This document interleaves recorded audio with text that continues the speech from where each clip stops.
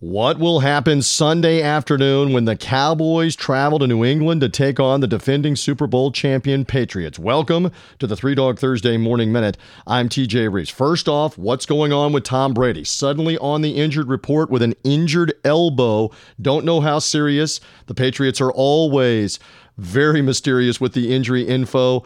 They're not really saying. He's listed as questionable. I believe he will try to play. We will find out. As for Dallas, 6-point underdogs. So far, 10 games this season, they've not been an underdog once. So this is the first time you're getting the Cowboys and the points. They're back to looking good running the ball with Ezekiel Elliott, and they may have a real chance to beat New England even with Brady. Philadelphia went toe-to-toe with them last week and had a shot at them. So let's see what the Cowboys can do. We talk all about the underdogs on Three Dog Thursday. Find our show, ThreeDogThursday.com. Subscribe to Three Dog Thursday, iTunes, Stitcher, Spotify, Google Podcast. And thank you for finding us here on the Three Dog Thursday Morning Minute.